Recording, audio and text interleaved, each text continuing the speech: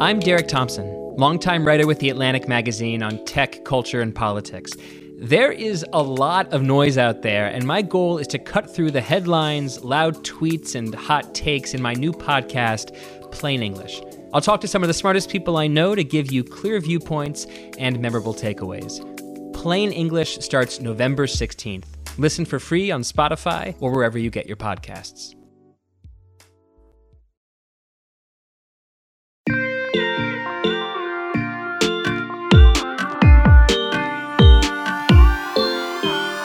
All right, everybody, welcome to another special edition of The Pod Has Spoken. I am your host, Tyson Apostle. Also, for those that do not know, I was a four-time Survivor contestant.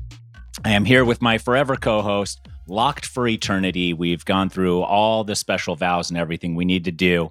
Riley McAtee. Riley, has your heart rate come down from the weekend of the NFL yet? I know I made a similar joke last time, but you still seemed a little flush. Yeah, probably still a little elevated. But, you know, that's a good sign because it means the NFL was awesome. Yeah, that's true. And I have a special treat for you, Riley, for both of us. One of my dear friends, also a four-time contestant on Survivor, one-time winner. Wow, a very similar resume to what I've got. I never actually realized that. Parvati Shallow. Parv, how are you doing? Hey, Tyson. Hi, Riley. I am just delighted. I'm so happy to be here with one Survivor superstar. I'll call you a megastar, Tyson, because we are in the same arena. And then, of course, Riley, an avid sports fan, knowing that Survivor is one of the top sports in the world. So this just feels right to be here. Yeah, this is really incredible that between the three of us, we have 8 appearances on Survivor and 2 wins. If you divide that, if you divide a lot that, of Survivor talent between all 3 of us. Yes. Yeah, and I feel that. We don't want to forget our tech guy, Mike Wargon, as well. So between the 4 of us, we have 8 wins, 2 victories. On average, that is 2 times played per person here. And we are covering Micronesia, all things Micronesia, because the season is on Netflix. Parv, have you noticed an uptick in fans reaching out and stuff since Micronesia has been on Netflix?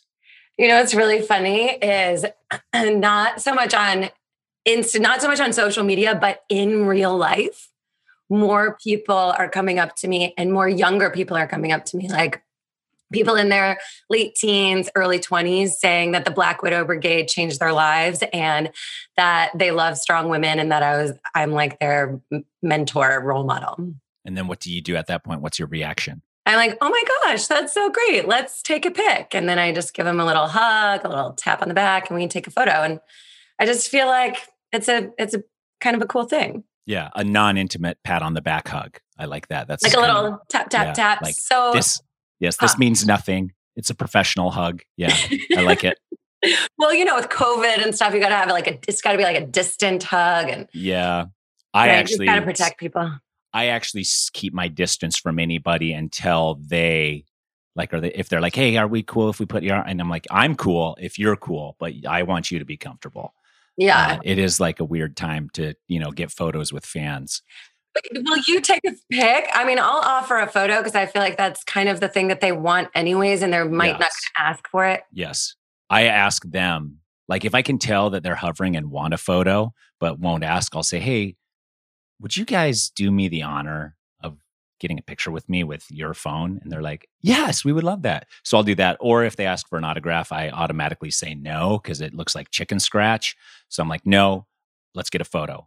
Yeah. And they're like, okay, they like that better anyways. Like they're like rummaging through their bag, trying to find a receipt for me to sign the back of. And then like in 10 years, they're going to look at that receipt and throw it in the garbage, not understanding how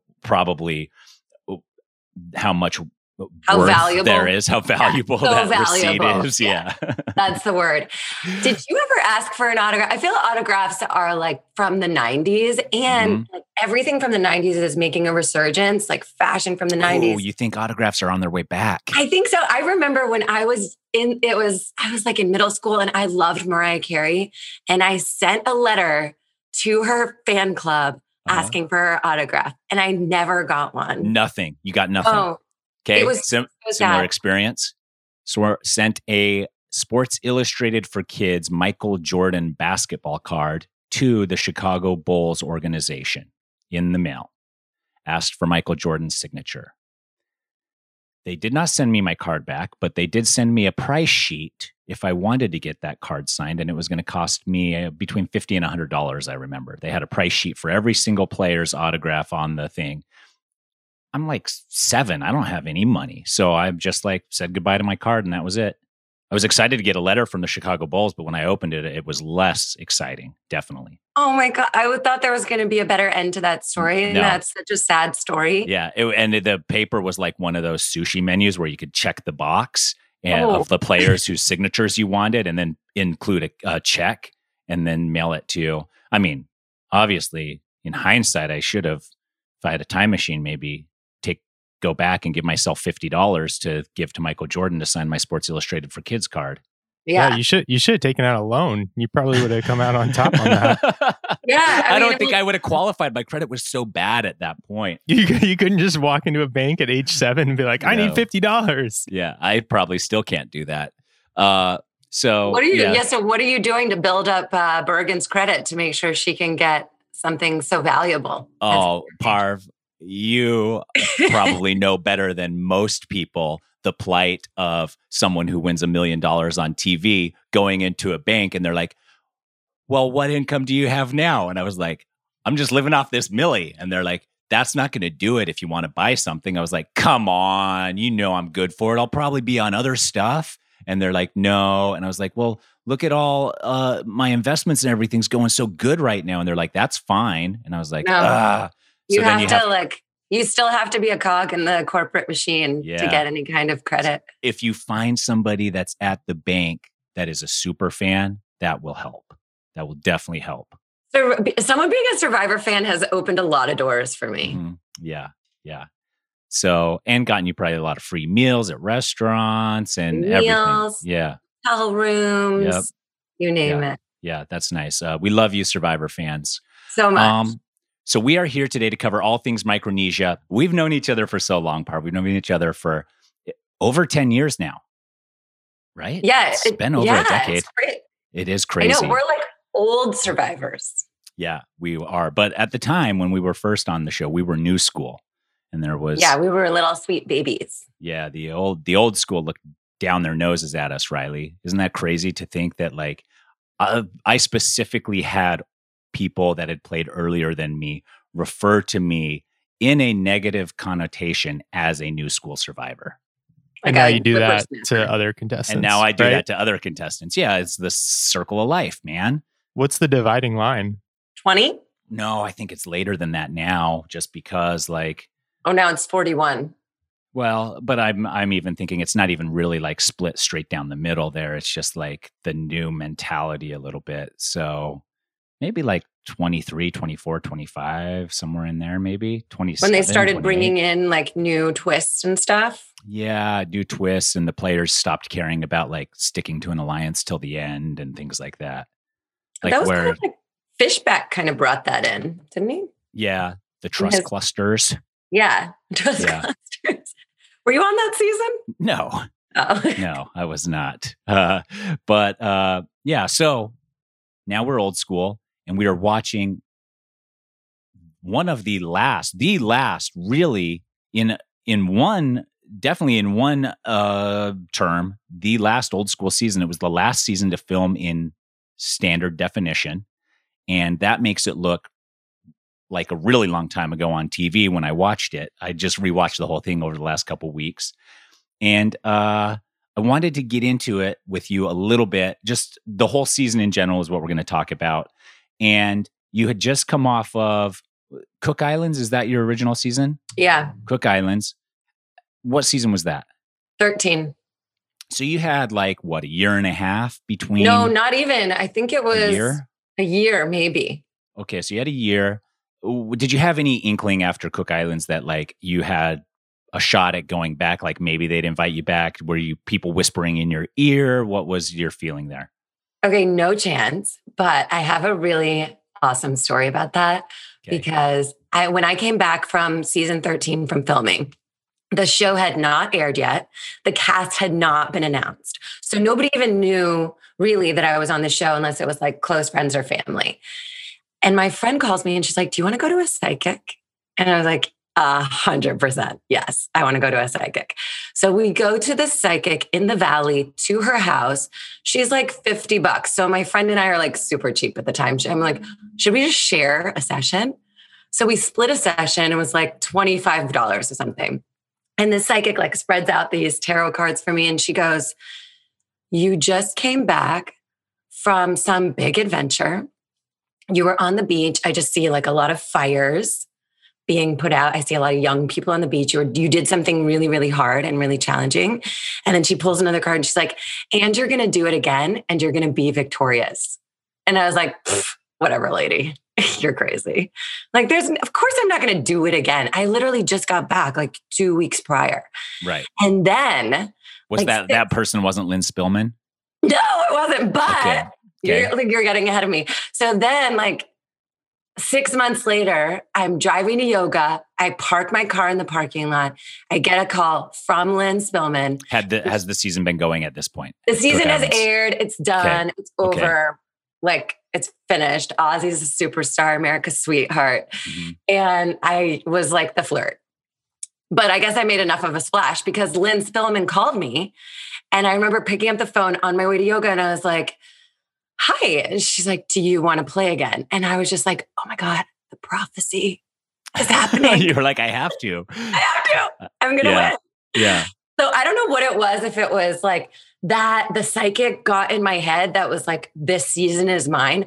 But I knew without a shadow of a doubt when I went back to play Micronesia that I was going to win that game. I wish you would have been more arrogant then if you knew like for that certain that you were going to win. It was just like, congratulations on runners up, everybody. that was me at the height of my arrogance. Like I couldn't. You couldn't go more than that. Okay. Doesn't work for me. Fine. I'll allow it. So immediately when then calls you, you're like, I have to go back. Like there's no like questioning, no thinking about it, anything. No, I didn't have a job. Either. Along those lines, let's jump ahead to Heroes Villains. Was that the same reaction you had? Like, no, Heroes Villains was really different for me because I had a tough time reintegrating after season 16 into like real life. How so? There was just so much baggage that came along with winning that season for me. Like I felt guilty for some of the things I had done, like just so much stuff. And I was we're going to bring all of it up here. So I hope. Yeah, let's just have a psychotherapy session. I've been doing a lot of work on myself. Okay, good to hear.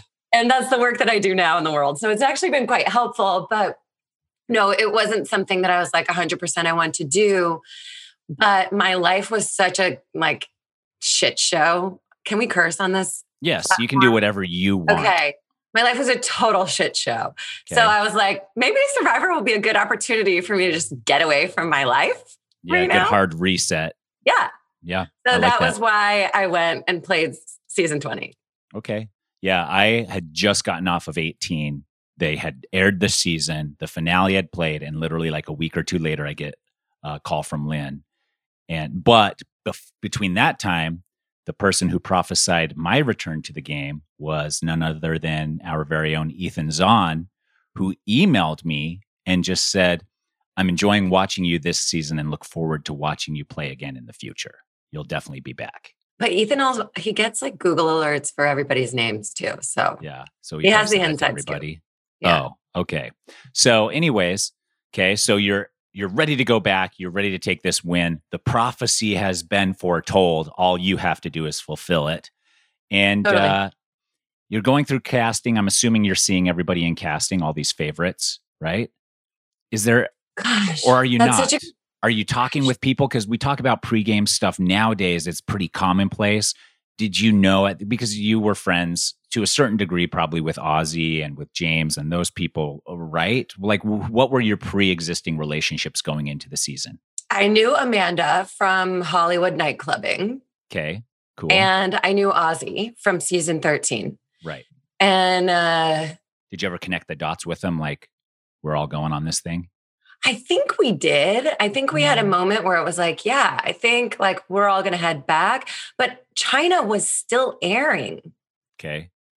So Amanda, I don't think she knew that she hadn't won China going back. I have it on very good authority that she, after Micronesia, because China hadn't finished then, as soon as the final tribal council from Micronesia ended, she was of the belief for a duration of time that she had won $1 million twice in 1 year. Oh. Yeah. Yeah. On very good authority. Okay. That she believed fully 100% that she had won both seasons. Well, I don't know everyone's how long messing that with was. Yeah, they do that because you won. Like they want to, mess with you a little bit longer, right? Yeah, like Get something on Eliza. Plus, I was such a jerk to some of those people who voted for me in the game. Yeah, but that's just And good gameplay then if they're still going to vote for you, right? Oops, sorry. Thanks for voting for me. Mm-hmm. Yikes. Okay, so you don't remember going through casting with other people, seeing other people? I don't think we went through casting. It was all private, all privately done then. Yeah, we didn't okay. go through casting, and because we didn't know it was going to be a theme season where they were going to have 10 players that hadn't played before. Okay. We so thought at what point did that register with you? Just when you hit the beach and there were newbies? Yeah, when Jeff's like, Parvati, come on in. And I'm like, well, who are these people? Yeah. And you probably, did you immediately know you were playing with them, or were you like, they're part of the crew? No, I knew I was playing with them because they were all lined up on a mat.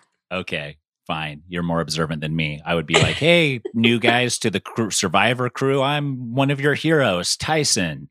It's a pleasure to be working with all of you. Yeah. Thanks for cheering for me. Thank you for cheering for me. I think they did cheer for us. They did. They loved it. They loved it. They really found fans, or maybe they hyped them beforehand, or they have one of those applause meters like behind Jeff that's like big applause. Yeah, they did. I like that. And even like Fair Play came in, everybody's like, ooh. Nobody won. Yeah. So you're there with the favorites. You travel in with the favorites. Are there people you're excited to play with, and are there people you really, really wish were not there? I was very excited that James was there. Obviously, such a heartthrob. Yeah, so muscly. Yeah. And Amanda, I loved her. We'd gone out before. We were friends. You're friends. Yeah. And Sari, I didn't know, but she's just so lovable. Like she just comes across as just a cutie, lovable person. And Ozzy, I thought I could easily play with. So that was like an easy group to kind of put together. Okay. And then from there, it was like, oh, Penner did not want to play with Penner. Like he and I did not get along in season 13. Okay. That's all. No secret. Okay. And you've never like mended or healed that relationship after? Nope. Okay. Nope. I mean, it hadn't been that long. It'd been like just about a year. And I think I was just in a place of like, oh, I'll never see this guy again. So why would I do that? Put in all that work. Yeah. And I'm just going to leave the fence behind. Yeah. So, and I felt like we had enough contention between us, like contentious energy, that whoever he was aligning with, I couldn't align with those people. Right. Which is what ended up being true. Yeah. So I don't know if I made that happen because I was just like not even going to talk to him, but he also did not like me. And we were just like at odds. So he had like his Penner camp, which was Yao Man, Eliza, Fair Play. Yeah. Yeah, man, Eliza, Fair Play, and Amy. Yeah. Because Amy and Eliza were really close. Yes. But I didn't know Amy at all. And then Amy and Ozzy, I think, became pretty close. So that was like kind of a blurry line where I was like, oh, maybe I can work with Amy. Also, we're like kind of hippies and like gypsy stuff. So maybe we'll get along. Good work. Yeah. You could find a commonality. Yeah. But Eliza didn't like me. We didn't like each other right off the bat. She was just like so entrenched with Penner, and so she thinks very differently than I do. Like now, since then, Eliza and I have become friends, but it wasn't like that when we were playing the game together. Right. And you remember that challenge where we were like tethered together and she elbowed me in the face and I had a black, like a fat lip. And did she do that on purpose?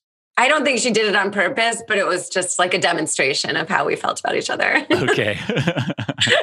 Okay. So you see those people that you don't want to work with. Are you like, immediately they have to go? Or are you like, let's just play it cool and see where things take us? What is your frame of mind, early in the season?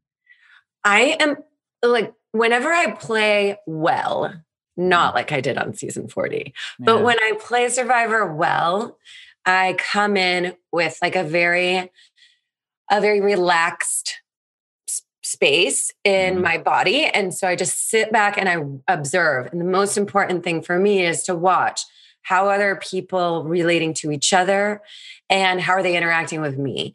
Are people avoiding me? Are people coming towards me? And I sort of it's like a really Zen monkish approach to like, let's watch how the energy's flowing. Let's go towards the places of least resistance. And if I have a conversation with someone and I feel distance or I feel weirdness, I'm going to shift and move over to another person.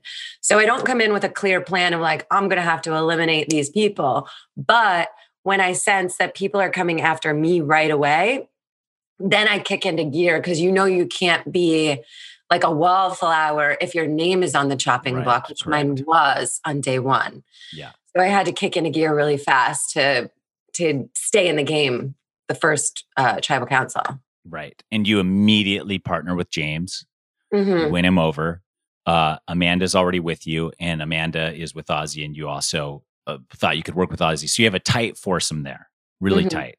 And that first tribal council, Fair Play asked to go. What was the plan if Fair Play hadn't asked to go? Was it still going to be Fair Play? Was it going to be Yao Man? What was happening there?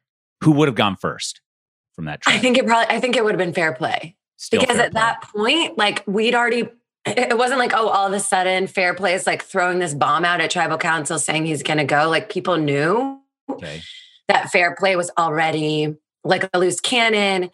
Even the people he was working with were like, I don't know if we can trust this guy. Yeah. He was with Penner and they all wanted to vote me out. And like Penner really wanted to vote me out, you know? To the point where he had blinders on. Yeah. You can't play like that and do well. Nope. You can't be like, I have to get this person out. Make it personal. You can't make it personal or emotional. It has to be strategic. It has to be strategic. So then it was the best thing for me because Penner was just like, I have a baby at home, whatever. I think he had gone through so previously, before he came out to play Micronesia, I don't know if you know this, but he was on there. You know the story. I know. The Fair Play story where he got body slammed by Jimmy Bonaducci and shattered his jaw and he had his jaw wired shut. And that's why he had like braces or teeth stuff on Micronesia. And he was feeling pretty bad. Feeling really bad. And he couldn't take his painkillers out there because they don't let you take that kind of stuff. So I think he was having withdrawals, to be honest. And he was just like, I can't handle this. And he exited himself. So before that, I think it was already like up in the air. They wanted to vote me out. I wasn't going to let that happen. I had already pulled in Suri, and Penner thought he was working with Suri, and Suri wasn't going to vote me out. And Suri was like, we're going to vote out Fair Play. So I think honestly, like she was probably my most helpful soldier at that point. Early on. So Suri was with you from the get-go, but Penner did not know because Suri kind of played that like she was like the swing vote there for a little bit between the two foursomes after Fair Play went. Right. Like, deciding which way to go. And then you see Penner like blow up at her like, you're making the wrong move for yourself. The right move for yourself is to come with me. And that just turned her off even more. But you had no concern with Suri being with that side. You had already felt comfortable then, like she was with you at that point. We had already had the boat ride. Like the boat ride was so important. We just took her. We took her away from camp and it was me and Amanda. And I was like, listen, you watched Cook Islands. You saw how I played. I'm going to make it look like I'm really close with James, but really you and Amanda are my number one. Okay. So even from that early on in the game, you had no plans to go all the way with Ozzy and James. No chance. Already done. They were already dead in the water. Okay. That was interesting because that was coming up later when you had started talking to Alexis. That's when I was going to approach this. But at this point, you've already decided like you're with Suri and you're with Amanda and you're going to build around that, but it's not including James and Ozzy. Right. And James and Ozzy were sort of the shields. Like, who calls them meat shields? They were like man shields. Like they had huge egos. They thought they were in control. That's fine with me. I don't need to be perceived as being in control. You actually don't want that on Survivor. So these guys think they're running the show. They think they have Amanda and I in their pocket, and that Sari is sort of just like our outlier. And that was perfect for me. But because I knew that if Ozzy got to the end, this is a game with 10 huge fans of Survivor. People are obsessed with Ozzy. I was like, he would win, hands down. And James even had a chance too, because the way he played was so giving. He just like worked and he gave, and he's just like a sweet guy. So if he got to the end, he's so likable and he just gave so much and he wasn't strategic. I thought maybe he could win people over just with their hearts. So I was like, these guys are going to have to go at some point. I'm going to know when that time comes. But right now it's cool to keep them with me because they think they have total control, and I'm just going to let them keep thinking that.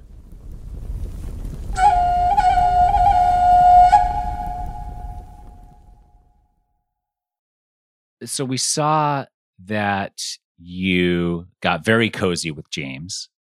Coziest. But we're learning now that you already had plans to not take him to the end. Was there any part of you that was torn about like being the coziest with him, and knowing that you're eventually going to get rid of him? Like, were you ever like, this could go bad if like I get too cozy and then cut him, he's going to be pissed? Or were you just like, I just have to keep everybody as close to me as possible? I was not thinking like James is going to be so hurt. And that was an oversight on my part because James and I had talked. Like, he was just like, I don't care about winning. I like being here. I like spending time with you. Like, he just kept saying that over and over again. Mm-hmm. And I was like, well, I care about winning and I'm going to cut you at some point. But I never told him that. I would like literally sleep on top of his body at night because he was bigger than a bamboo raft. Right. And it was just like muddy and there were rats everywhere. And I was just like, this is so nice. Yeah. But going back to that, you said you were never going to tell him. You did actually tell him that you were going to cut him after you cut Ozzy. Right. Well, we're jumping ahead of ourselves, but like, that part to me is crazy. But it's like, if you know James, then you know that like he really is not like a game player. He's not conniving. He's not like thinking like how to get one step ahead every single move he makes. He's just like out there, and his strength and his him working hard just carries him a long way in the game.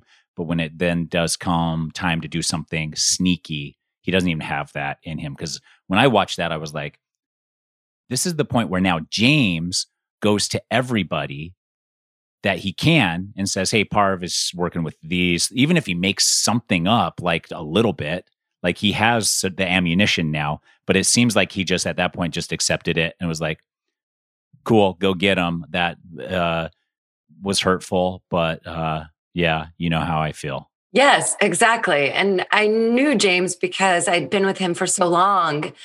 And that's why I also didn't feel like it was bad to be so close to him. Because we were really good friends even after the game. He's like really good at keeping the game in the game. And not everyone's good at that. Sometimes it just blurs over and people can't forgive what happened in the game, especially in old school seasons of Survivor. But with James, I knew that my best option with him was to be honest. If there was any chance of him keeping it as like a separate thing, like, oh, the game's the game. This is her playing the game. Like, oh, okay, I see. And he was mad at me because James really values loyalty and honesty. Overrated. Both of those things overrated. In Survivor, you can't.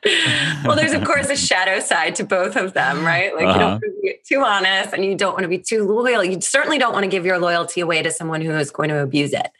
So with James, it was like when he confronted me, I was just like, it's in the split second, you have to make a decision. Like, right. Yeah. What's going to be best for me right now? I have to choose. There's no time to like really think. Yeah. Plus I felt so connected to my women. Like there was no chance that Alexis and Natalie, Amanda and Suri were going to turn on me and like go with James. So you were certain of that No FISM, chance. no question. Because we go to the merge and we see you build something with Alexis.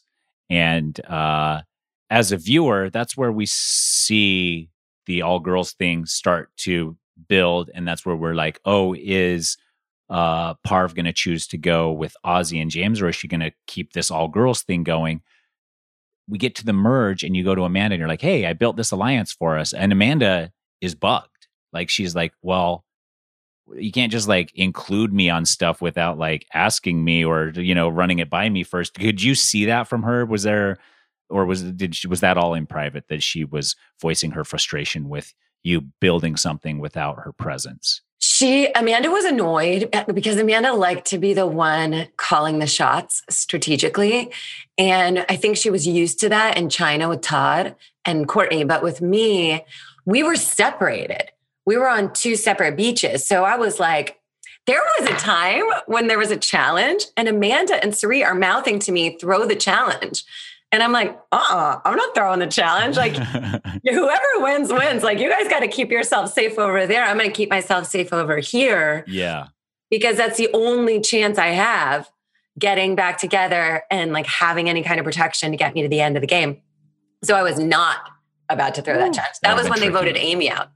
Yeah. That's, I believe that too. Like when there's a tribe swap, you have to do the best you can with that tribe in that moment and build around that tribe, because you don't know what the future is going to hold for anybody that could be on the other side or anything like that. And then if it comes back together, you can reset and reform, but you can't put your game on hold hoping to just be back with Suri and Amanda. That makes sense. Right. And I was hoping to be back with them. That was my hope. But if not, you have to do something. Yeah. And I knew like these two girls, Alexis and Natalie, I made up some lie about Eliza trying to vote them out so that they would be closer to me. And I was like so nervous to make up that lie because I was like, what if they go to Eliza and confront her?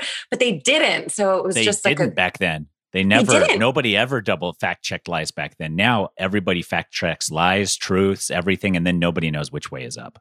Yeah. Right. Which is hard because you're like, maybe I should just believe this. Yeah. Or never talk to anybody about anything ever. But I also told them, I told Alexis and Natalie, I was like, listen, Amanda and Suri are my number 1 and 2. Like, I'll bring you guys in. We'll be 5 together. We'll go final 5. And they were good with that. Oh man, that's the perfect scenario to find someone who's okay with just being top 5. Yeah. Because I think at that time, like, I don't know, there's a lot of people that are just so grateful to be cast on Survivor. And when you're playing with new players, they're like, there's no chance I could win this game. Well, in their head. And Eric, we talked to Eric last week, and he said that the favorites took all control. And he's like, as a fan, you could see them just taking control, and they were playing on a different level. They were more cutthroat, and we could visibly see that. And so the best thing for him personally was to just step out of the way and let the favorites like do their thing. He was like, I wasn't going to play on their level. I wasn't as cutthroat. And you know, you're more savvy the second time you go out. You are more cutthroat, you're more brutal, and you understand the game better and the emotions that come with actually playing the game versus probably the first time. So, so that makes sense to me. If you as the returning player, especially if they were Parv fans, that also adds an extra layer to their loyalty. Yeah. And I think in order for me to go back and play the way I played the second time, I had to give myself permission to like act like I was at war. And I read a bunch of books. I read like persuasion books. I read the 48 Laws of Power. I read all these stories about these like Machiavellian leaders who would just like take these people into their inner sanctum and then chop their heads off. And I was like, okay, well, that's what I'm gonna have to do to win this game. Okay, you're a preparer. Whenever an opportunity like this arises for me, I'm like, I should prepare, and then I don't. And I'm like, but I'll wing it. I should prepare, but I will wing it. We'll see how it goes. Well, I winged it in season 13, and then I learned from that I was like, oh no, I can't play with my typical morals and values Yeah. that I normally have in the world that I live in. Like, Right. I value honesty. I value loyalty. I value having close bonds with people and trust and things like that. Like Survivor, you can't play like that and win. And I learned that the first time. So I was like, I have to do something different. In order to do that, it was like I had to access a different persona. Okay. So I was like, how do I even do that? So I read all those books. Yeah, it was really helpful too. I might already have that ingrained in me. I think you do. Yeah. Yeah.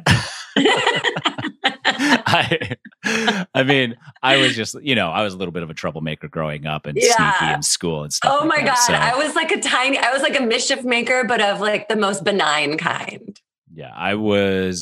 If I wasn't sitting outside of the classroom in my desk, like either outside in the hall or in the teacher's like little office behind then I was right at the teacher's desk. Like my desk would be pushed up against the teacher's desk. Oh, that's bad. That only happened to me in French class. I would have to sit in the hallway. Yeah. I talk too much in English. Oh, it's so fun to talk in school. So you build this thing with Natalie and Alexis. You go back to the merge and you tell Amanda what you've built. She's kind of bugged because it seems like she's all in on the James and Ozzy thing at this point still. So that was something that you kept privately to yourself. Like, I'm not going with James and Ozzy, but Amanda maybe felt like you were going to, or did she also understand that those two needed to go at some point? I think she understood that those two needed to go at some point, but she was with James and Ozzy for the whole time that I was on the other beach. So it was like a whole week or something that we were separated. And she kept fostering those relationships. So for me to come in and be like, there's two people who are now in the fold who are closer to us than James and Ozzy, probably felt like I was cutting her out of our power duo. So I had to re-engage her at the level of, you're my bestie. Yeah. We would go and like run behind a bush where the producers couldn't find us. We would like sneak under a canopy and hide and talk where no one was filming us. Okay. Do you think that hurt Amanda's game, building an even tighter bond with Ozzy and James at that point, only to then come back and cut them? I don't think so, because they both voted for her. Okay. She pretended like she didn't know we were blindsiding Ozzy. Okay. She knew we were blindsiding him. Okay. But she went to him and she was like, Parvati did this. And this was like, we actually had agreed, and this was never on camera because we hid out when we made this agreement, but we'd agreed that I would be the bad cop, and she would be good cop. So you gotta have that. I had full permission to do whatever I needed to do to cut people, whatever. And then when we got to final tribal council, I was able to own my moves because we'd had that agreement where I was like, I'm the bad cop. I'm going to say I was the one who made these moves. I don't know if Amanda knew about it. And she, probably to this day, would say that she didn't know. Really? That we were blindsiding Ozzy. Wow. And then they started dating afterwards, after the game. So yeah, I don't know what she told him. I mean, I know that. But what's the idea behind going in behind a bush when production can't see you and the cameras aren't on you, and then strategizing there as opposed to just doing it on the beach with the camera following you? Well, this is my theory was at that point, like production has their favorites. They plant seeds. So if they knew that Amanda and I were I don't know that this is true. This was just what I perceived. So if Amanda and I had talked about this, it was possible in my mind that someone would interview Ozzy and be like, can you really trust Parvati?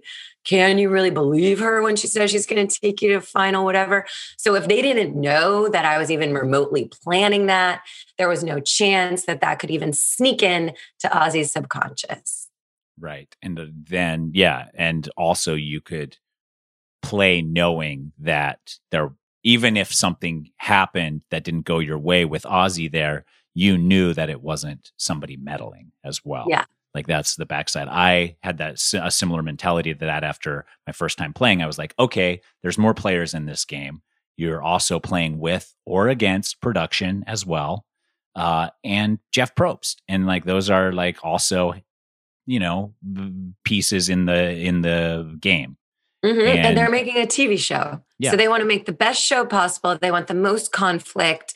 They want the most drama.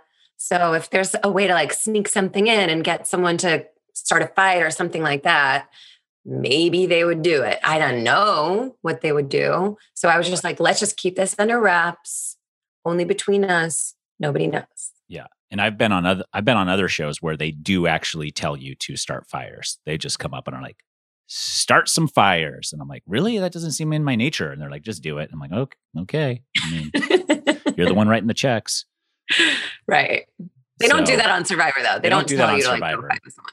They're just like, hey, Riley, do you really think you can trust Tyson? Do you really? Like, really? Because he's talking to other people. Right.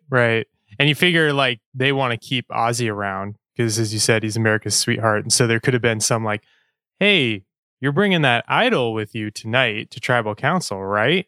Like that would have been a big problemo for me. Yeah, it really would have. But it played out perfectly.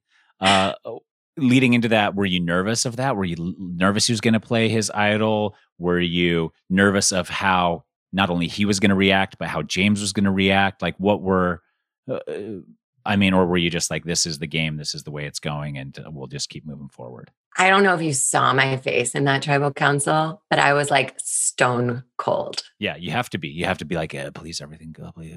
I was like, because my mom told me this in season 13. She's like, if you go back and play again, then you should definitely watch your facial expressions because everyone can read all of your emotions on your face. So I remembered that. And I'm in that tribal council and I'm like, Parv, do not make a twitch with your face. And my face was like frozen the whole time. Yeah. I was so nervous that Ozzy was going to play his idol.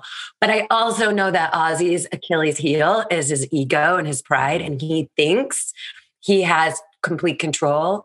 And he doesn't even consider that somebody could be angling to topple him because he's like, I'm running the show here. Yeah. So I did know there was going to be a huge fallout after voting him out. But I was also like, well, now's the moment. Like it seemed kind of early for some people watching it. But for me, I was like, this is the only chance we have where he is going to be everyone is like throwing their guns at Jason. Yeah. Everyone thought he was like the easy target. And I was like, even Ozzy, especially Ozzy, because he's like, I'm so smart to vote out Jason right now because he's so good at challenges. And look, he held his arm up for 6 hours just like you did, and he could win all these challenges.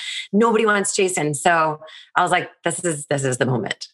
And then I just froze and was like, please, nobody please, make a move. Yeah. And then you also have to rely on everybody in your alliance that's voting for him to also play it that cool, which is even more stressful than you yourself playing it cool. It's just like, I hope everybody's smart enough to just play it cool right here. Yeah. And I was lucky because there weren't that many people who were in on it. Like Amanda knew about it, but she was pretending she didn't. So it was really just me and the girls, the rest of the girls. Right. And they were good. We see, they were good. Multiple votes we see throughout this season that all 5 of you worked very synergistically to make sure that your will would be implemented. And and you all got what you wanted time and time again. And it was just that the fact that you all worked so well together. We see, going back to the Ozzy and his ego, we see Suri get bugged by his ego. Was that like pretty common throughout the season, or was there this moment where all of a sudden there was a defining moment or something where everybody's like, okay, Ozzy's ego is too big now. Let's we don't love him as much as we used to.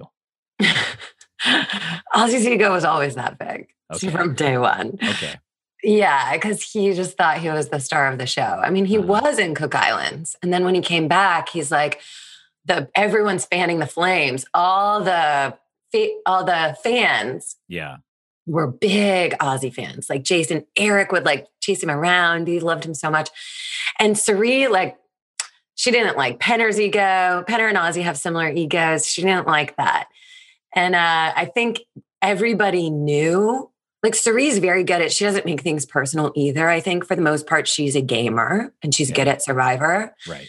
And for her, it was like, well, we're not going to, all these fans adore Ozzy. If the jury's full of fans, we don't have a chance to win. So we got to vote him out if we want to win. And I think Suri really wanted to win that game. Right. Oh, yeah. So she and I were like really in lockstep around like, we want to win. Yeah. And we're going to do whatever it takes to get there. And we're going to vote out anyone who we think could jeopardize our chances at winning. Okay. Yeah. Didn't hurt that Ozzy was annoying her. No, that definitely helped. And that she could point it out to everybody. So we already went over this a little bit. You go back to James after the Ozzy vote and he's like, so that's the way it is. You're like, yep, I'm with the girls. And he's like, well, okay. And then that was like it. And I'm like, James, go to Eric real quick. Tell him what you just had a conversation about. And then go to Jason real quick. And then scramble as hard as you can to get one of the other girls on your side. Like that, Natalie was of the opinion that at that point, there was nothing the men could do, no matter what. The five were sticking together. Yeah. That's accurate opinion as well. Yeah. No matter what, there was nothing. We were just in a different league. Like the boys, they just didn't have the ability to navigate the gamescape with the five women that were there. Right. Oh, I mean, it was Jason, Eric, and James. Yeah. And they had no bond. Yeah. The three of them had no bond with each other. And then they probably also hadn't done their work with Alexis and Natalie to even go to the bottom of the five and make a sales pitch. Right. And why at that point? Because Alexis and Natalie, I think at that point thought they were closer to me than Amanda and Suri. Right. So I was just in this really good spot of being really close, really bonded with Suri and Amanda and with Natalie and Alexis. And like you said, everyone was a really good game player at that point. And we could like read each other's minds. That was one of the coolest parts of the season for me. I've never had that. Yeah, I like never had. The only other thing that was like close-ish to that was working with Russell, but it was no fun because it was Russell. Like working with the girls was super fun because they were so smart and they would have these different kinds of skills and talents than I had. And they would be able to, I would just say, here, let's do this. And they would go and do their part. And I trusted them completely to be good at it. Yeah. I think to win a season, you almost need to have that with at least one or two people. I think the season I won with Jervis, definitely that same thing where like, we knew each other had at each other's back. So even if one of us was absent, the other one was going to make sure that we were still in the best position. And even to a lesser extent, Monica as well, even though she was a little bit of a wild card, we just knew that she was going to be talking so much that any input she had would be received as neither good nor bad. Yeah. But do you think that's the same for these seasons now? Because you see people cutting their most loyal ally and it backfires on them. I don't know how these kids play this game anymore. It's crazy kids. Crazy kids. Darn kids. No, I think you still have to. I mean, season 40, Tony and Sarah, I mean, they probably slept on each other's bedroom floors. Yeah, but that was a season of returning players. Yeah. You know, and then new players. Yeah, it is weird with the new players. Like Ricard and Shan? Yeah, but they were kind of already butting heads. They weren't like fully in sync. They would butt heads quite often, even though they were moving forward with each other. But that was like me and Russell. Russell and I butted heads all the time. And I was like, I'm not going to cut this guy because he is like giving me a lot of things that I need. Yeah.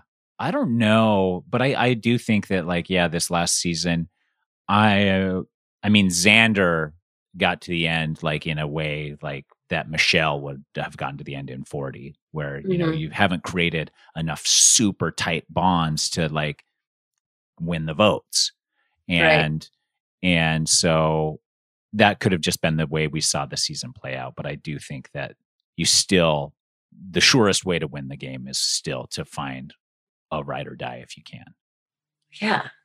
I totally agree with that. And I just don't understand why the smartest, savviest players are cutting their ride or die before even. Parv, can you trust your ride or die? Do you really trust them? Well, I've seen them over there talking to other people. I don't know if you like look at them. Look at them right now. Look at them right now. They're talking to somebody you don't like. What do you think's going on? What's that conversation about, Parv? What do you think? Nope, that's why you get under a bush. Yep. And you do your scheming.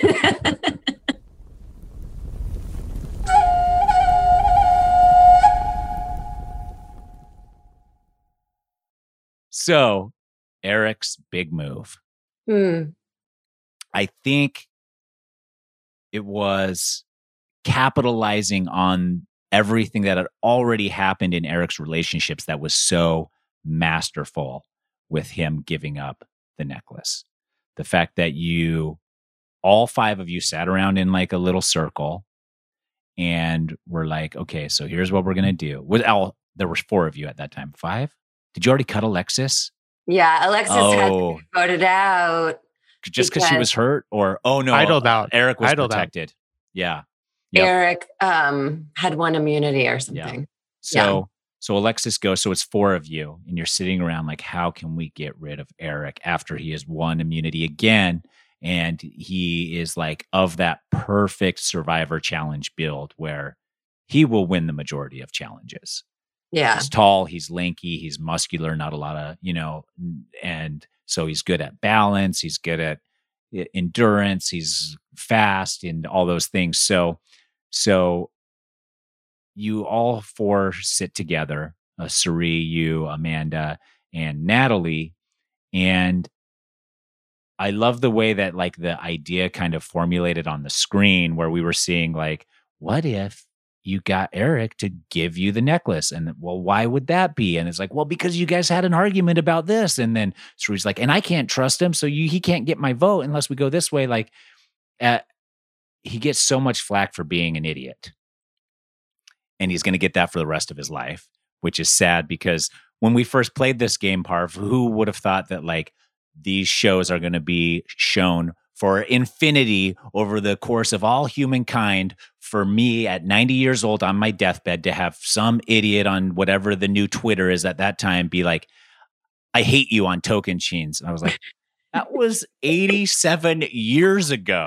You're like, I'm dying. How did you find me? Yes. I don't even have any hair anymore or anything. I don't look the same. But still wearing the Speedo. Yes. So, yeah. So like I feel for him, but I also like when I watch the way that the Black Widow Brigade played it and framed it to him, it really was not that outlandish for him to give up that necklace. Like if he wanted a shot, especially like watching the season back and me realizing all the things that Eric had done in the game, if he went to the end with you, he wasn't winning. If he went to the end with Amanda, he wasn't winning. If he went to the end with Sari, he wasn't winning. And if he went to the end with Natalie, he probably wasn't winning. So like at that point, he has to do something if he's even thinking of like winning at all. Do you think he was thinking of winning? Not necessarily. That's why as I said it and it popped out of my mouth, I was like, he was happy to be there. Yeah. He was happy to get that far. But I also think like the way you all sold it to him as like, this is your only shot at winning any redemption from the jury. And that tribal council you built up like, oh, he's been going to everybody. And then he like stands up and like apologizes to everybody pretty much is like, do not say sorry. It's like in law too. It's like, don't ever apologize for something that you know you're going to get sued for. Cause then like you've admitted fault. And so in this same realm, like he's admitting fault here when he should just be like, that's just me playing the game. I'm just trying to play the game. But instead he's like, I'm sorry, Parv, I'm sorry, Amanda. I'm sorry, Natalie. I'm sorry. You're right. You guys caught me. So at that point, I think like game over for Eric. It doesn't matter what he does at this point.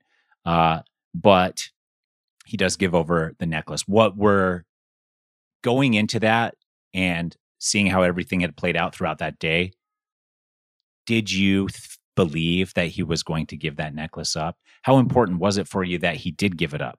Not for you, probably not so much, but I don't know. Like, were you feeling confident going to the end with him? Well, it was like a game within a game for me, where I was like, oh, let's see how this fun game plays out. See if we can get him to do it.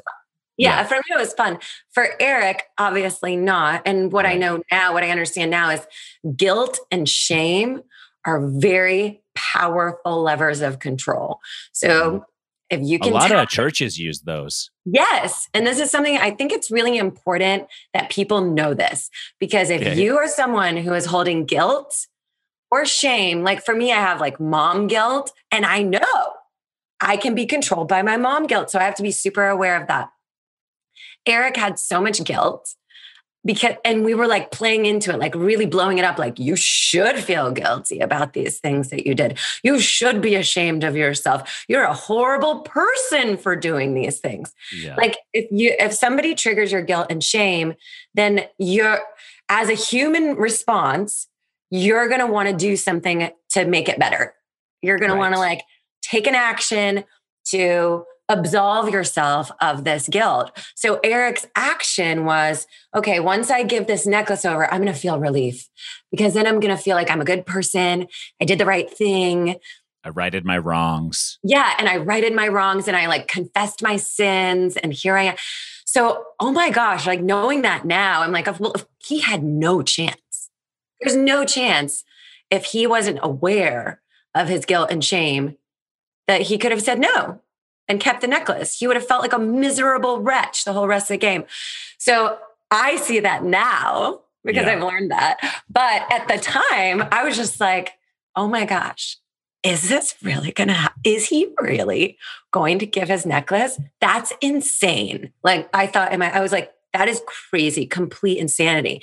Because looking at it from my point of view, Eric has the best shot at winning every single immunity and screwing up my whole plan of having all women at the end. So I really wanted him to give up the necklace, but I wasn't super attached because I knew I wasn't going home that night. I knew I could navigate my way through to the end. And if I had to sit next to Eric at the end, I knew I could be okay. Yeah. But I was so like, when he was handing the necklace over, even talking about it now, I still get chills because I'm like, oh my God. It's happening. Yeah. And we talked to Natalie yesterday. Yeah. And she was like, oh, you did? Yeah. And she was talking about poker face too. She's like, at that moment, I just had to play like, oh, you're giving me the necklace? Cool. No big deal. It doesn't matter. We're both fine. Yeah. Yeah. Oh my God. And I was just like, my mouth dropped open. Serena and I, we all turned to the jury and we're like, did that really just happen? And the Eliza's mouth is hanging open. It's like so wide, it's touching the floor. James is like, oh, dumb move, man. Like you got played by those girls. Mm-hmm. I went over that with Eric or with Natalie too. And I was like, even though the jury, because I've been in moments where the jury is like, what's going on? They don't know. They don't know what the game is going. And so even if Eric's seeing the jury react, there's probably part of him that's just like, they don't know the conversations I've had and what is actually going on here. All they're seeing is this. And so, because I was watching the jury react, I was like, would that turn him off? But then I was like, no, he's probably thinking like, maybe he got tunnel vision at that point because everything is just a swirling mess. But maybe also he's just like kind of like talking himself into it by saying that the jury can't possibly know.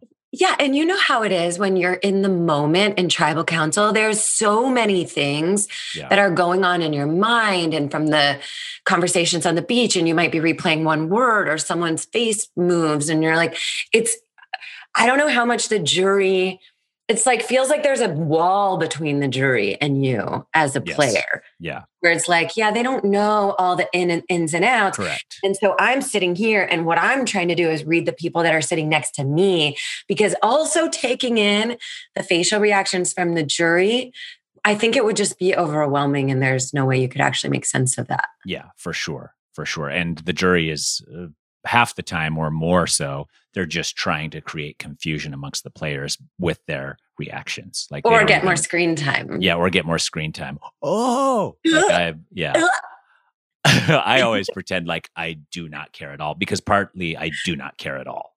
At that point, you're already on like some other reality show by the time you're sitting on the jury. I'm just like staring up at the sky, wishing I was home, and like how I can ruin the people's days that are still in the game. If there's a way for me to do that, I will do that. And then I also have always been of the opinion, like, it's not me getting the million, so what do I care?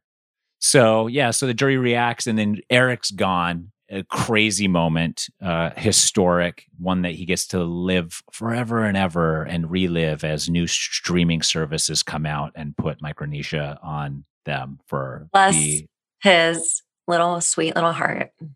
Sweet little heart. And I still maintain maybe the best hair in Survivor history. that season with Eric. It's quite a mop. It's like very Farrah crazy Fawcett. thick. Yeah, it's crazy thick. So, so he's got that going for him. So we come back. It's you four. Natalie told us that at that point she was just content to be fourth. She had envisioned fourth place when she went out. Final four was, I think, on her vision board, and she had done it. So she was like, "Okay, that's good." And she pretty much just kind of laid down and was like, "Farewell to ye three." Yeah, that's Old English, probably. Yeah. Farewell, adieu. I bid you adieu. Adieu, you three. Lady. Yeah, so, that's why. And I knew that. And I really knew that. And I felt that from her and Alexis, both. Yeah. That I was like, I can vote these women out and I can keep their vote. Yes. And then we go to, it's you three. You three from the beginning. You did it. Final three. Wrong. Yeah. Final two. Like there was a little bit of suspicion there amongst you three. Do you think that was always the plan, or do you think that they were like, these three tight women from the very beginning who have like stuck with each other through thick and thin and always had each other's backs, let's make them have to turn on one of them? I think so. Yeah. And I think also because there were a bunch of medical evacuations that season. Yeah, so they had to reshift. They had to like kind of reset, because I think it was originally going to be a final three. Yeah.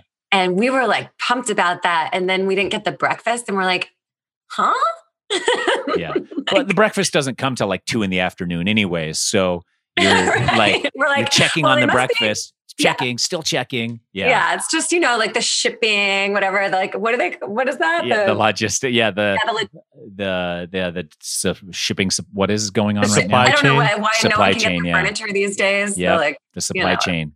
It's all boggled up. The supply chain problems. So, okay. So, yeah. The second when I was watching that, the second that you all three turned and were like, I hope it's not a final two. Could it be? No, I don't know. I was like, oh, they're making it a final two. There's no way, after you've had this conversation, this heart to heart with all three of you, there's no way they're not like forcing it into a final two somehow.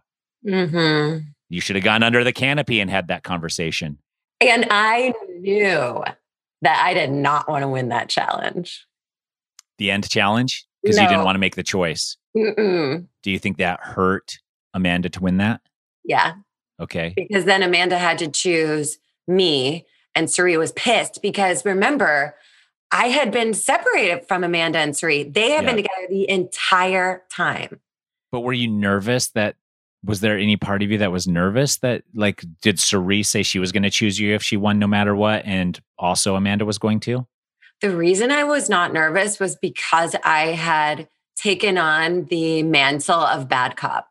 Okay. So I knew, like, they knew that I'd piss people off. Like, I was a polarizing character. Amanda was not. She played like super gentle and kind and loved everyone. Are you selling this to them in these moments? Like, hey, I did a lot of bad things. I think the jury's not going to be happy with me. The girls, no, I didn't have to. We knew each other through and through. So they were able to make up their own minds. I just knew I was sitting in a good spot where I was like, they're going to pick me either way because they both have the best shot against me. Okay, good. That is a great spot to be in. I would be too nervous. I would be like, I just got to win it. And then like, maybe there's a way I can like have them do rock, paper, scissors or something. No, it was like, I couldn't like, because there's some times where I think when you're in the teams, like, you got to always win because you just don't want to go to tribal council. But at the end, the strategy shifts for me anyways. It shifts a little bit where it's like, okay, now I'm thinking I'm already sitting in tribal council. Who do I want on the jury? Because I want their vote. So it's like, who do I not want to piss off like the day before they vote? And Suri, she had a family. She really wanted to win. Amanda didn't. She was like, she wanted to win for her pride. Right. But I knew like Suri would be really hurt if she was voted out and wasn't able to sit at the end, especially after we had gone through everything we'd gone through and she played a really good game. Yeah.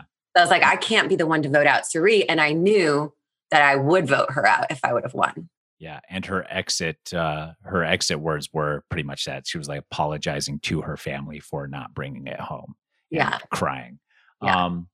Yeah, along those lines, I you win for your tribe early on, everything you can. You win reward, you win all of that stuff. But as you get to the merge, like for me, like my standpoint is people view me as a challenge threat.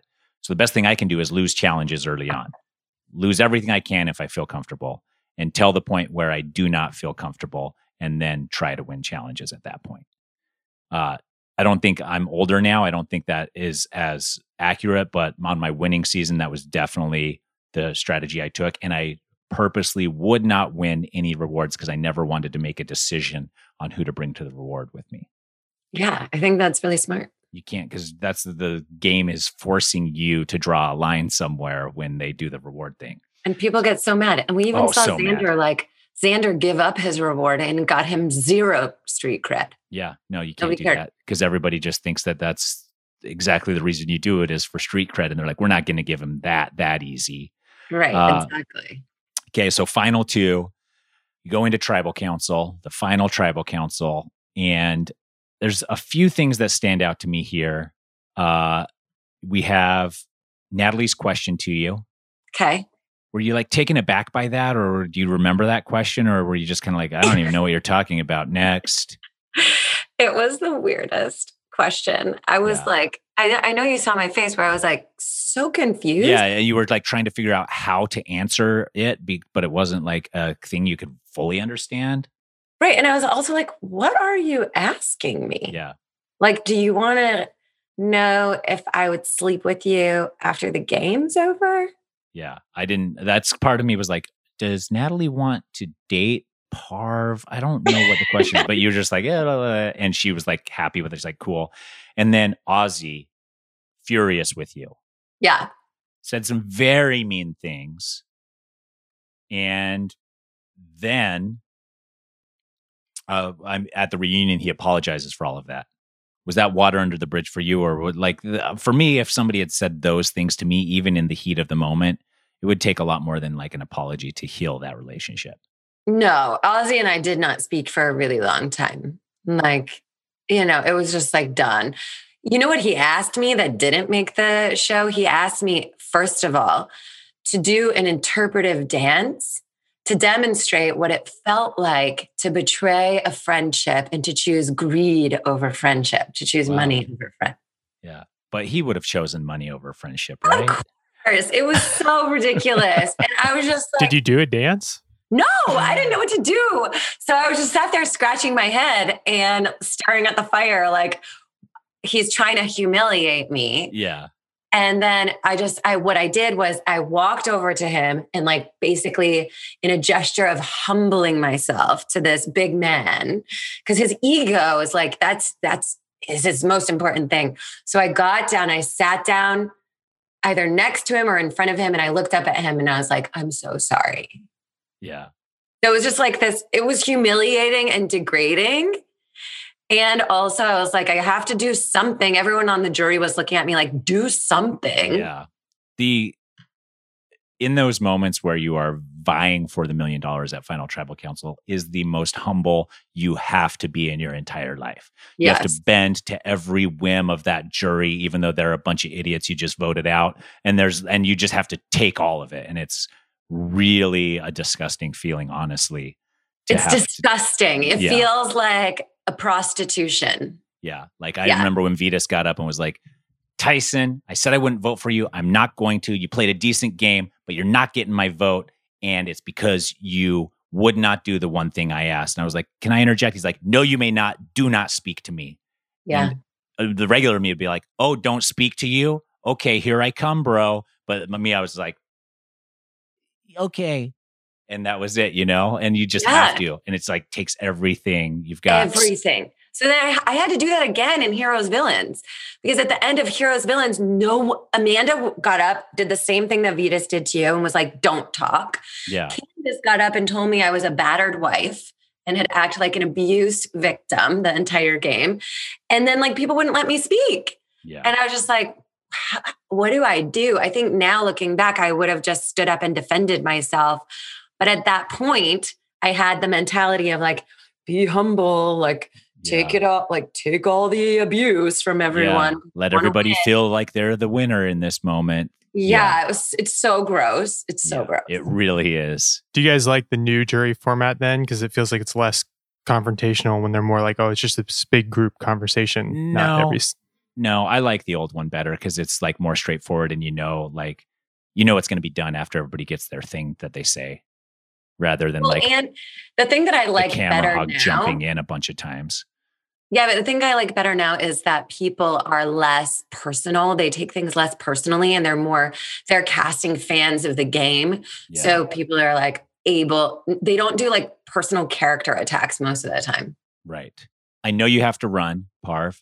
Did you, right after at the end of Tribal Council, did you know you were winning? How did you feel? Like, I've got this in the bag, pretty good shot.